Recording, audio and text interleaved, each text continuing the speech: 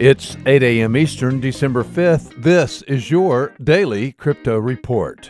Bitcoin up 2% at $7,488. Ethereum up 1% at $150. And XRP up 1% at 22 cents. These are your leaders by market cap.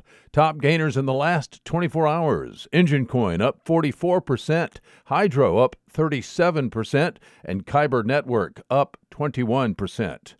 Today's news. Sean Neville, co-founder of Circle, stepped down as co-CEO recently and will stay on the board of directors as an independent director. Industry speculation that the sale of the Poloniex exchange was one of the several factors that made, according to Neville, quote, the time appropriate for me to transition, unquote.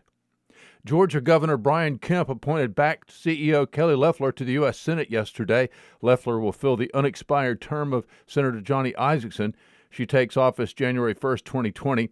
Although Isakson's term ends in January 2023, if Loeffler wants to continue as a U.S. Senator, Loeffler will have to run for election next year if she wants to serve past January 2021.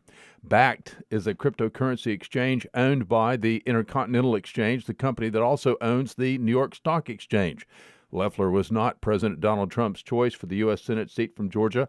U.S. Representative Doug Collins from Georgia's 9th Congressional District would have perhaps been President Trump's pick.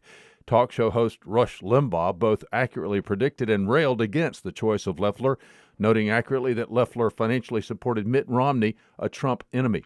It remains unclear at this time who will be the new CEO for Bakkt.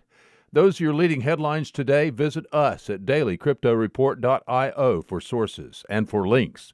Find us on social media, add us to your Alexa flash briefing, and listen to us everywhere you podcast under Daily Crypto Report.